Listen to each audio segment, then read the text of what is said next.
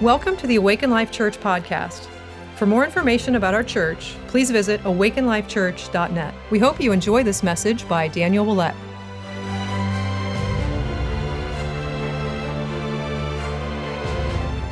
Amen. Thank you, Jesus. Let's give the Lord a hand. He's amazing. Yes, Father God. Wow. Thank you, Jesus. We love you, Lord. Wow. Let's just take a minute. Just close your eyes for a minute. Oh, Father. Jesus, you're so good. You're so good. You're so good. You're so good. We love you, Jesus. We thank you for your blood. We thank you that we got to just celebrate you in communion this morning. Your body that was broken, your blood that was shed. Jesus, we're overwhelmed by what you did for us on the cross. And we receive fully your grace this morning. We receive your goodness. Father, we receive sonship this morning. Thank you, Jesus. Take us deeper and deeper and deeper, Lord. God, we just pray for grace, grace, grace over this message this morning. We just declare glory, glory, glory, God. Jesus, we just pray that you're taking us deeper and deeper this morning into grace and into sonship. In Jesus' name, amen. Amen, amen, amen. I have to say happy birthday to my friend Joseph. Where did he go? Did he leave? Is he in the children's? He's probably in the children's. Okay. Say happy birthday to Joseph when you see him. And get a hug from Joseph. He has like the Father's love in his hug.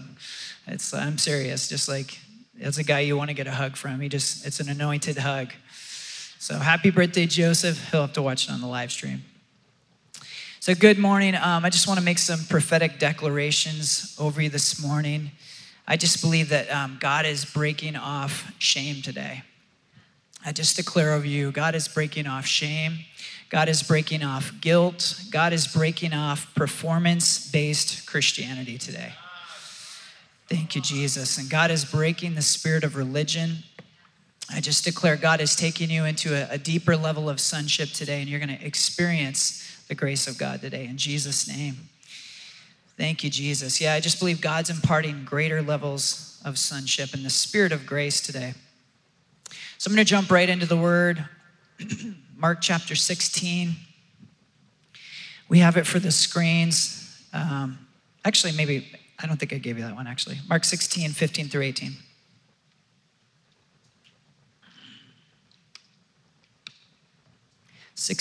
Mark 16, 15 through 18. So this is the last recorded words of Jesus that were recorded by Mark. So there's different, if you look at all the Gospels, and you look at the last words that each, Matthew, Mark, Luke, John, that they recorded of Jesus, they all highlight different things. But this is the last words of Jesus in the book of Mark. So verse 15, he said to them, "Go into all the world and preach the gospel to all creation. Whoever believes and is baptized will be saved, but whoever does not believe will be condemned. And these signs will accompany those who believe. In my name, they will drive out demons. They will speak in new tongues. They will pick up snakes with their hands, and when they drink deadly poison, it will not hurt them at all. They will place their hands on sick people, and they will get well." Sounds like revival culture to me. So go back to verse 15. It says, "Go into all the world and preach the gospel to all creation." So Jesus asked us to preach the gospel to all creation. But what is the gospel? So let's just start with that. Like, what does the word gospel mean? Somebody shout it out. Good news. The word gospel means good news. So I'm always cautious if I hear somebody preaching or if I hear somebody talk about God and it sounds like bad news. The word gospel itself means good news. So when I hear something preached or I hear people talking about God and it sounds like this is not good news, I always pump the brakes a little bit and say, wait a minute, the gospel is good news. It is radical good news. So it doesn't mean that God doesn't challenge us. We know that. It's all throughout Scripture we see that. But the gospel message itself is amazing and powerful, radical, good news. It is powerful.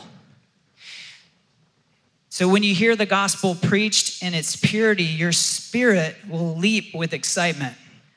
That's why it's okay to say, let's go in church. It's okay to say amen. It's okay to be excited.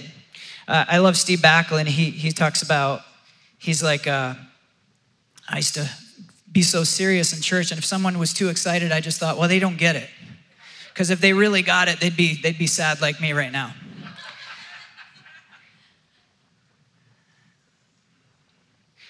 The gospel will make your spirit leap, or if you have some critters, if you have some Klingons on you, it might make your spirit, it might make you shrink away. We had an experience like that in evangelism yesterday. It's funny, people's reaction to the gospel. When you're preaching the gospel, it's so powerful. You see the Holy Spirit come, and you see people's reaction to it, like, wow, this is like, it's unbelievable. It's radical good news. Or if you preach to someone who's got some critters going, they might try to run away from you. A few Klingons. That's okay. God can deal with those.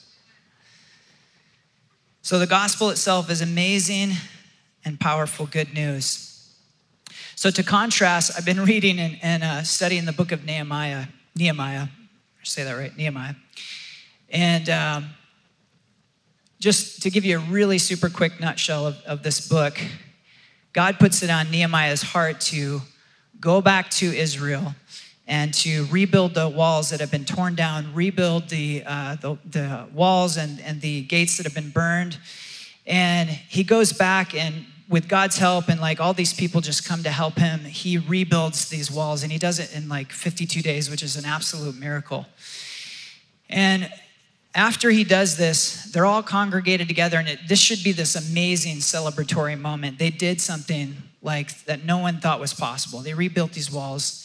And instead, Nehemiah says, Ezra, come on out. I want you to read the law to the people. And so he comes out and he reads the law, and people start to weep. And it's not out of, oh, this is so touching. It's out of sorrow. They're crying. They're like deep sorrow. And so much so that Nehemiah actually tries to console them. He's like, well, this is a good day. This is a holy day. Like, don't cry. But what an amazing contrast. When the law was preached by Ezra, people start to weep in sorrow. But when the gospel is preached, when we see this in Acts chapter 2, people are amazed and they get saved. Big contrast between when we preach the law and when we preach the gospel. So when the law was given through Moses, he comes down off the mountain, his face is shining, and he presents the 10 Commandments. 3,000 people died that day. The earth opened up and swallowed 3,000 people, and they died right there on the spot. When Peter preaches the gospel in Acts chapter 2, 3,000 people get saved. You see the contrast. That's why the Bible says, 2 Corinthians chapter 3, it says, the letter kills, but the spirit brings life. Now, when you look into that scripture, and we're going to do that in a second, it's talking about the letter of the law. It's not even talking about scripture. I used to think that. It meant like, well, the letter without the Holy Spirit, it produces death.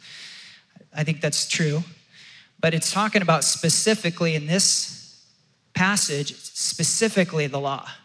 It says the law, the letter of the law kills, but the Spirit brings life. Let's read it, 2 Corinthians 3. We're going to read 4 through 10. So now this passage contrasts law versus spirit. It contrasts old covenant versus new covenant. I love it. Jill was talking about the new covenant today when we took communion. So I think we have this for screens. Verse 4, it says, such confidence we have through Christ toward God. That's the new covenant. We don't have confidence in the old covenant. We have confidence in the new covenant. Such confidence we have through Christ towards God. Verse 5, not that we are adequate in ourselves to consider anything as coming from ourselves, but our adequacy is from God. This is the new covenant. Verse 6, who also made us adequate as servants of a new covenant, not of the letter, but of the Spirit. For the letter kills, but the Spirit gives life. Verse 7, but if the ministry of death in letters engraved on stones, what's it talking about? The law, letters engraved on stones, came with glory so that the sons of Israel could not look intently on the face of Moses because of the glory of his face, fading as it was. So it's talking about the moment when we just talked about. Moses comes down, he presents the law. It says, if that had a measure of glory, how will the ministry of the Spirit fail to be even more with glory? For if the ministry of condemnation, law, has glory, much more does the ministry of righteousness, grace, abound in glory. For indeed, what had glory in this case has no glory because of the glory that surpasses it. So this passage, it talks about the law, and it talks about the old covenant, and it talks about what we have now in grace and in the Spirit. So it says this of the law and the old covenant. It says the letter kills. It's the letter that kills. It says it's the ministry of death. It says it's the ministry of condemnation. And it says it has no glory, has no more glory. And then it talks about the Spirit, and it says we have confidence. We are adequate as servants of the new covenant. It says the Spirit gives us life, and it calls it the ministry of righteousness. Ministry of righteousness. Why is this so important? This has been so on my heart. We need to make sure that we're ministers of grace, of the new covenant, and not ministers of death, putting people under the burden of the law. The old covenant it's the old covenant that makes us feel condemned and inadequate, and it has no glory. It has no glory. Now, if we preach a little bit of grace and we preach a little bit of law, this is called mixture. And they don't work together because you can't put new wine in old wineskins. Both are ruined. So it doesn't even make sense when you preach Jesus did it all, and we're singing songs today like Lord, it's all about you. You did it all. And we declare that, and then we put the burden of the law on people and say, but you gotta. It's mixture, and it doesn't make sense. People run away from God all the time from this. They're like, this doesn't make sense. These don't go together. If you put new wine in old wineskins, it ruins both. So likewise, if you understand, and I've been there, and I catch myself here, still at points, if you understand a little bit of grace, but you also put yourself under the weight of the law, it will taint the power of grace in your life. Grace is God's unmerited favor, and it's what empowers us to do everything that he's called us to do. And when we put ourselves under the weight of law, it taints the power of grace in our life. This is good stuff today. I hope you're getting this. I'm preaching so good.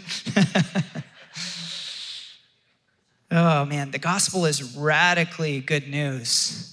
It is radical, radical, radical good news. The message today is called Culture of Grace. Culture of Grace. This phrase has been just rolling around in my heart for the last few weeks. And I've just been like, Lord, what does this mean? What do you want me to do with this? And I don't even know fully what it is yet, but there's something like where the Lord's saying like, I want you to go beyond preaching grace and teaching grace, and I want you to live out of a culture of grace. And I believe prophetically that we're going to be exporters of this revelation of grace that changes everything. I want to tell you a little bit about my own story. I grew up in church. I was saved at 12, kind of walked away from the Lord at 18. I didn't really lose my faith, but I just went on my own way. And at age 26, I rededicated my life to Christ.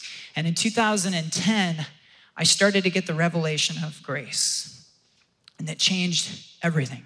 It changed everything. It changed the way I read the Bible. It changed the way I saw myself. It changed the way I prayed. It changed the way I saw other people, and it changed the way I saw God. It was such a game changer in my life. It's aside from rededicating my life and the miracle that God did in my heart when I did that, it's probably the second most impactful thing that's ever happened to me in my life. So it's changed everything. And this is what's on my heart for our community. We need to go beyond the teaching and preaching of grace, and we need to make sure we're creating and cultivating a culture of grace. So we want to be a culture that trusts in the true gospel to set people free and not put the burden of the law on people that produces death.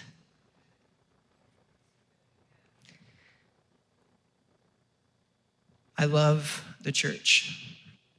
So I'm really careful about how I'm going to say what I'm going to say next. I love the church. The church is bride of Christ. So we need to be careful speaking against Jesus' bride. I love the church. And this is just my experience. Maybe you've had different experience, but what I've seen in the church as a whole, is I've seen more of a culture of performance and not a culture of grace. There's definitely pockets where that's happening. But I've seen more of a culture of performance. Christ doesn't want his bride to perform for love.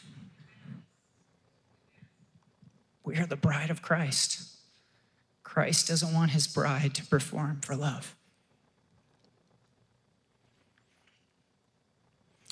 A culture of performance says this: you have to perform for your salvation and or to maintain your salvation.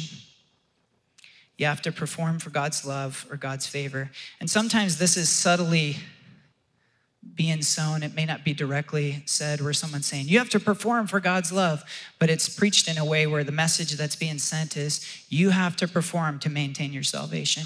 You have to perform to make sure God's gonna favor you. You have to perform for this, for that.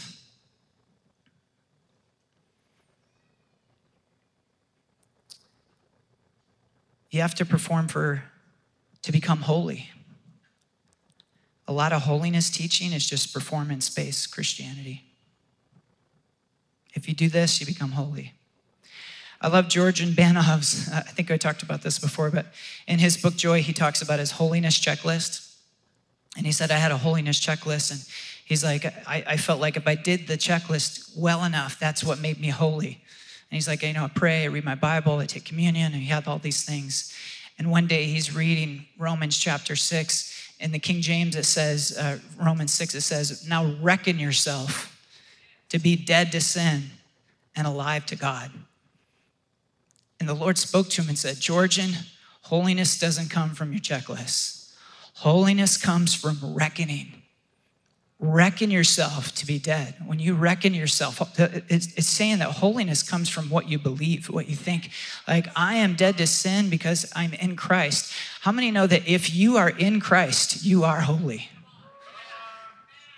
You are holy. You can't be in Christ. Can Christ be in you if you're not holy?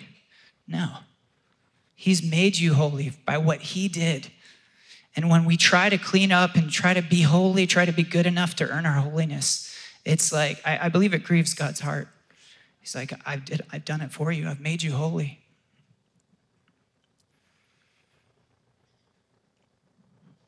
Holiness is not performing well for God.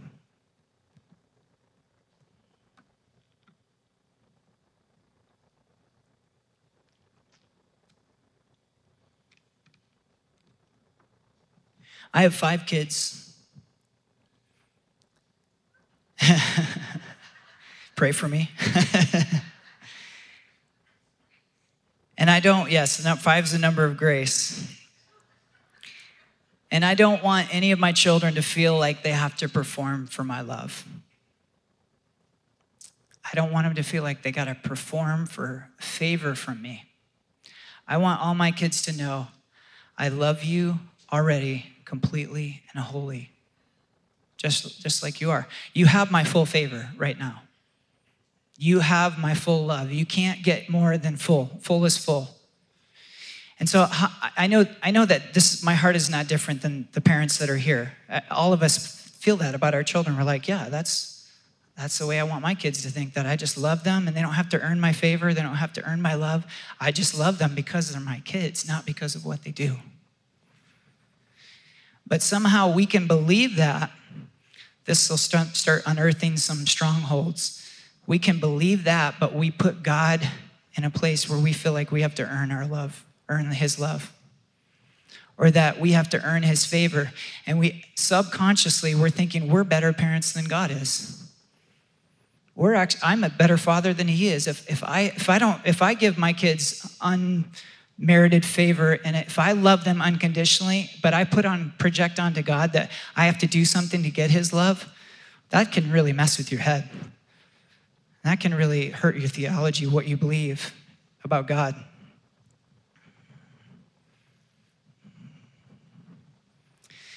The most legalistic being in the universe is Satan. I've got to see this firsthand. Got to see it again this past couple weeks ago. But I'll just share a little bit of this story. Some of you remember this, some of you were here for this, but about 4 or 5 years ago, there was a man who, in our greeting time, started manifesting. Imagine we're just doing our greeting time, everybody's talking, and all of a sudden someone starts screaming in demonic tongues. And speaking like the demon was speaking through this guy. And I learned a lot. I'm not going to give you the long version of the story. I'm going to give you the shorter version, but I learned so much that day. I'll share this with you. I don't think I've ever shared this part. Actually, when I was playing guitar and worshiping this day, I had this thought that came to my mind, and it was this: you're not a good guitar player. This was the thought. What are you doing? Like, let somebody else play. You're not very good. And I just was like, what's this weird thought? And when this guy manifested, when we were trying to cast the demon out, he looked right at me and he goes, "You're not a good guitar player." I was like, oh, now I know where that voice was coming from. And this happened a week ago. I'll protect the person. You don't know him, but I'll protect the situation. But I had a thought in my heart, and someone manifested and yelled out the thought that I was having. As the spirit of religion rose up in someone. And I was like, oh, Lord, forgive me. I was like, I recognized it immediately. I was like, that's the spirit of religion. And I was like, yep, still sometimes it's creeping up in me. Man, just outed myself. You still love me?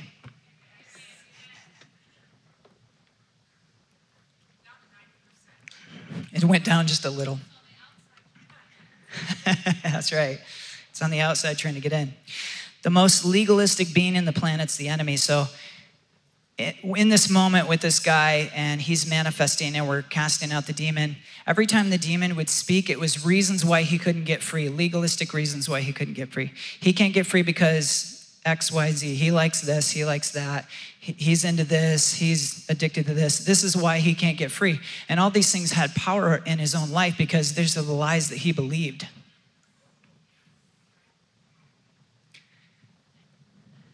We've been reading about Kenneth Hagin. We've been reading his life story to our kids. And I don't know if you know this, but when he was like 13 or 14, he was bedridden, couldn't get out of bed. For 18 months, all he could do is stare at the ceiling. The doctor said he's going to die. Nobody lives from the condition he had. He's going to die. It's just a matter of time. They already planned his funeral. They knew who the pallbearers were going to be. They knew where it was going to be at. They knew what songs were going to be sung. They had written him off. Even the pastor came to his house and he patted him on the back and said, it's all going to be over soon. And he heard him in the other room talking about, yeah, I'm going to pray for you guys because your son's going to heaven. And he grabbed onto this scripture, Mark 11:24. He would read the Bible, and it says, Mark 11:24 says this: "Therefore I tell you, whatever you ask for in prayer, believe that you've received it, and it will be yours." And he started to declare this scripture. He could barely talk. He couldn't speak. He's laying in bed. All he can do is stare at the ceiling. And in his mind, he would just declare this scripture: God, you said if I say it, I can have it. And I say that I'm healed. And he goes, God, if I'm not healed, I'm going to tell I'm going to tell my family to throw the Bible in the trash. He goes, you said, and if you said it, I believe it. And he said the Lord, he did this for months, just staring at the ceiling saying, God, I believe that I'm healed. And he said God taught him the difference between hoping for something and believing for something. See, if you hope for something, you're waiting for it to happen. You're like, I hope this is going to happen, and when I see it, then I'll act into it. But if you believe something, you already step out in action. You're like, no, I believe this is true, and I'm going to act in it.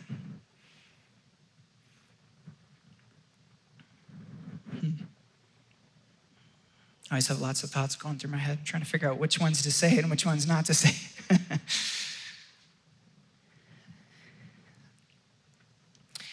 So one day, he had the revelation. He said, well, if I believe that it's true, that means that I need to get out of bed. And he couldn't walk. His legs had zero feeling. He said, I'm going to get out of bed today. So he moved himself around. And he said, all the while he's trying to move and he's trying to get out of the bed, the enemy starts speaking. That's not what that verse means. That verse is not about physical healing. That verse is only about spiritual things. It's saying that you can have anything that you believe spiritually you can have, not physically. And he recognizes the voice of Satan. It's the most legalistic voice on the planet. He says, no, I don't believe that. That's not what it means. It means I can actually be well. And he props himself up and he puts his legs on the ground and makes himself stand up, and he starts to feel feeling come into his legs for the first time in 18 months. Feeling comes into his legs, and he said, that day I got up, went out to the breakfast table and had breakfast, and he said, I didn't get out of bed after that. But I told you that story to tell you that the enemy is the most legalistic voice you're ever gonna hear. Sometimes we pin that voice on God. He could have pinned that voice on God. God, is this you telling me this is not physical? This is only just a spiritual thing, trying to rob his healing. So the enemy's job is to constantly try to distort the truth or taint the message of grace. We are called to preach the gospel to all creation. But this is what's been on my heart. Sadly, I believe that much of the church only has part of the message. Much of the church only has part of the message. We get that Jesus died on the cross and he paid the price for our salvation. But so much of the church put people under the burden of the law or performance right after they get saved. Grace isn't just a subject we could talk about let's have a prophetic class, let's have a healing class, let's have a grace class. But really the grace class should be called the gospel, because grace is the gospel. I'm going to show you in the scripture. It's Acts chapter 20. Verse 24, we have it for the screens, I believe. It says, but none of these things move me. This is Paul talking. Nor do I count my life dear to myself, so that I may finish my race with joy in the ministry which I received from the Lord Jesus, to testify to the gospel of the grace of God. Grace is the gospel. And once you get the revelation of grace, you'll see Paul shouting it from the rooftops over and over again, saying, guys, it's all about Jesus. It's not about you. Who has bewitched you? All throughout his writings, you see grace, grace, grace, grace, grace. Grace is the gospel. So I want to dissect a passage of scripture this morning. I think it's often misunderstood, and I think it'll be helpful for us. It's Mark chapter 7. I'm sorry, Matthew chapter 7, verses 13 and 14.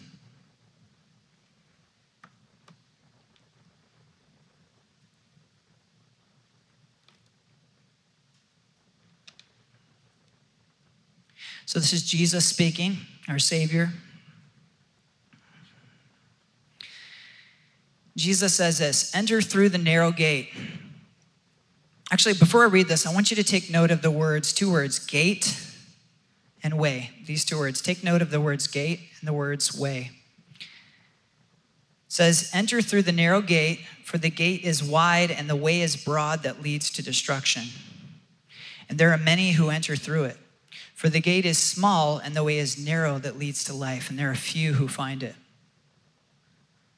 Okay, so the word gate is mentioned 3 times. It talks one time about the wide gate that leads to destruction. It talks 2 times about the narrow gate that leads to life.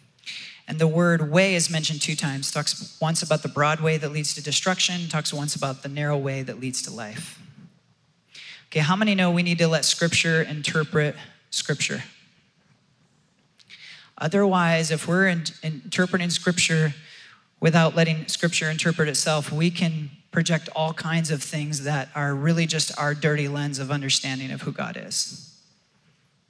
We can interpret Scripture through a lens of condemnation and shame and guilt and performance. But Scripture actually interprets itself, and it interprets itself in this Scripture, I believe, really well. So I'm going to show you two scriptures. John 14, verse 6. Jesus said to him, I am the way and the truth and the life. No one comes to the Father but through me. I want to show you one more. John 10:9. I am the gate. Whoever enters through me will be saved. It will come in and go out and find pasture.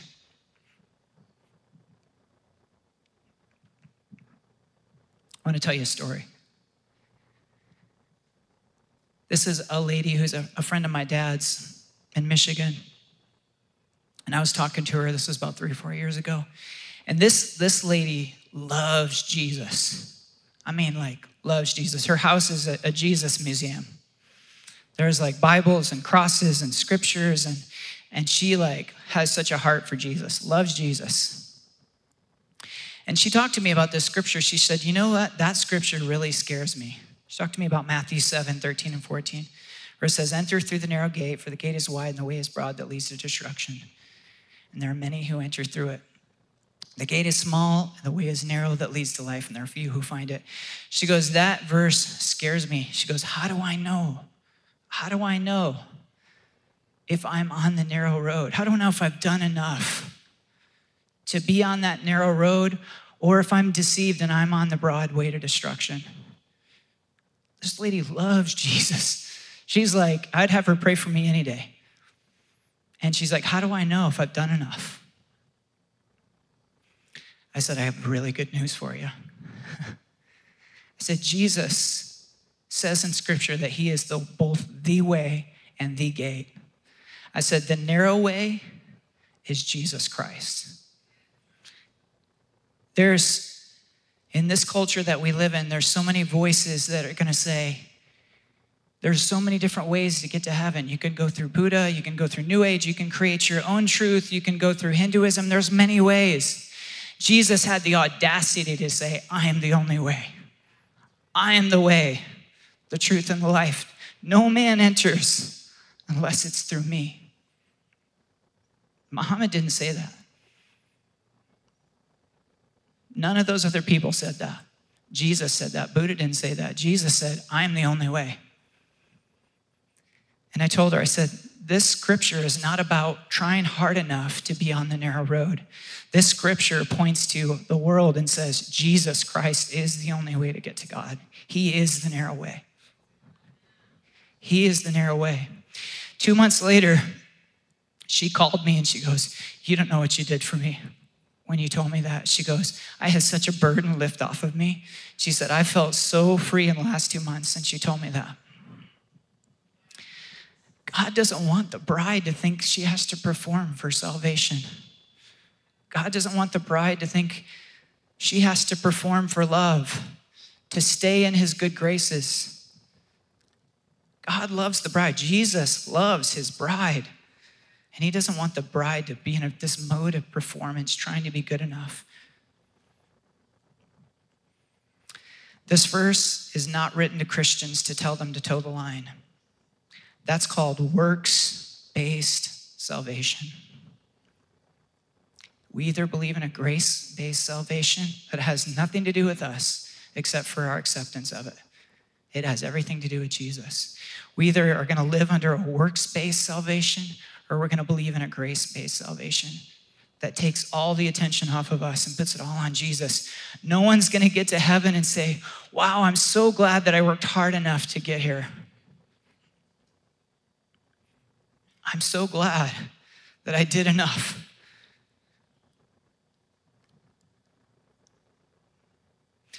Ephesians 2:8 says this, for by grace you have been saved through faith, and it's not of yourselves. It is a gift of God. The second that you put a condition on a gift, it leaves the gift column. It no longer becomes a gift. A true gift doesn't have conditions on it. The second you put a condition on a gift, it's no longer a gift. Salvation is a gift. It's a free gift from God.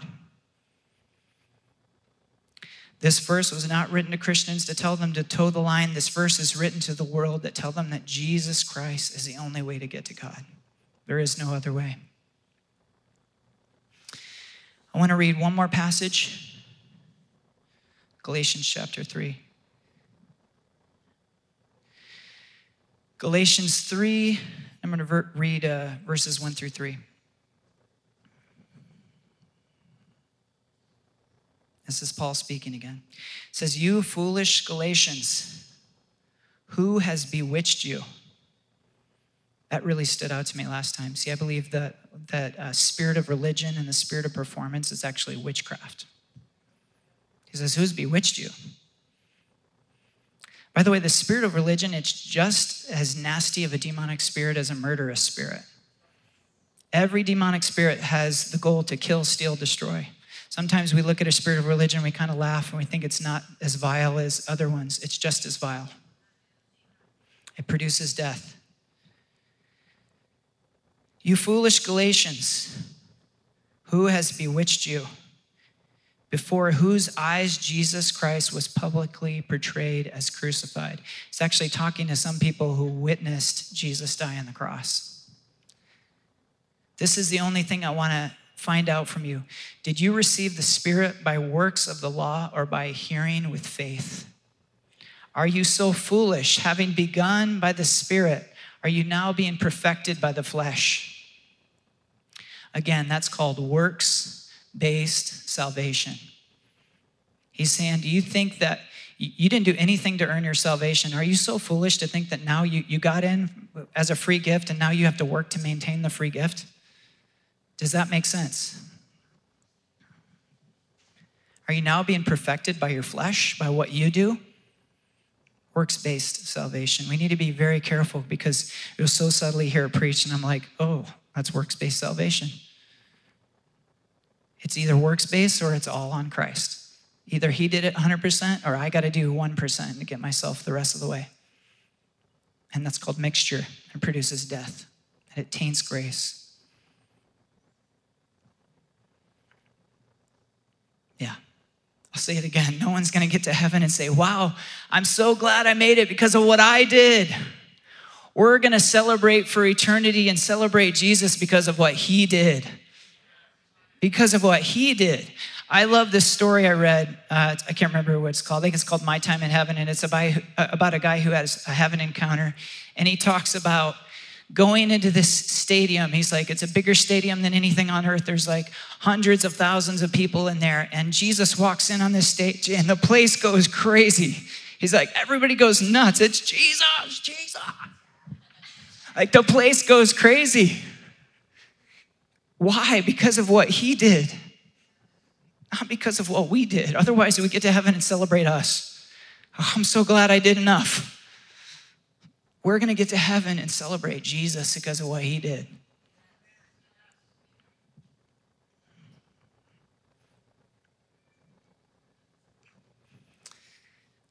Whew. Jesus, man, the message is so much better than we make it.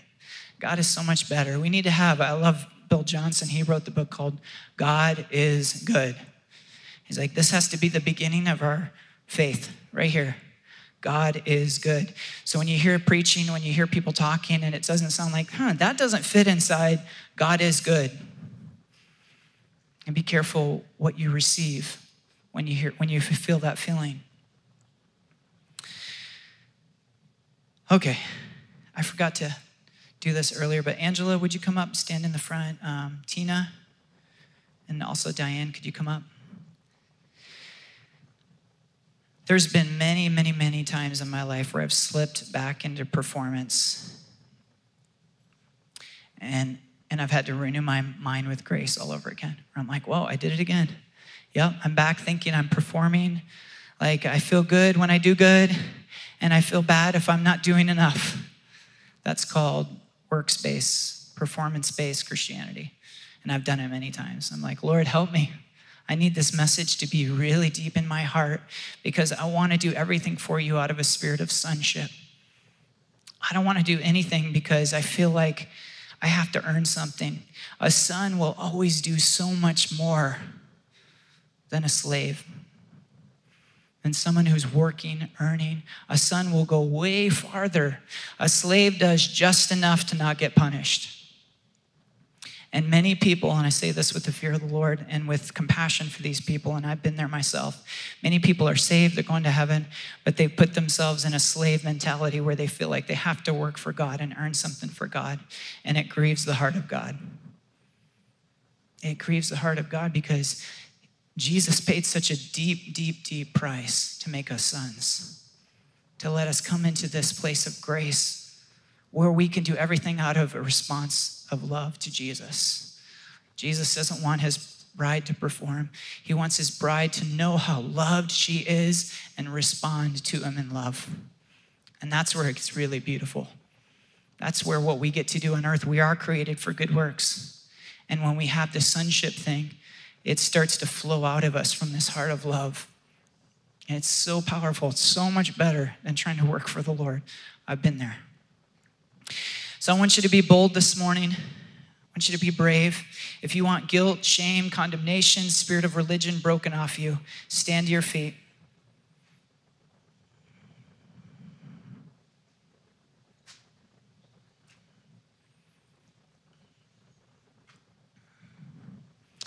I'm going to ask you just to come forward.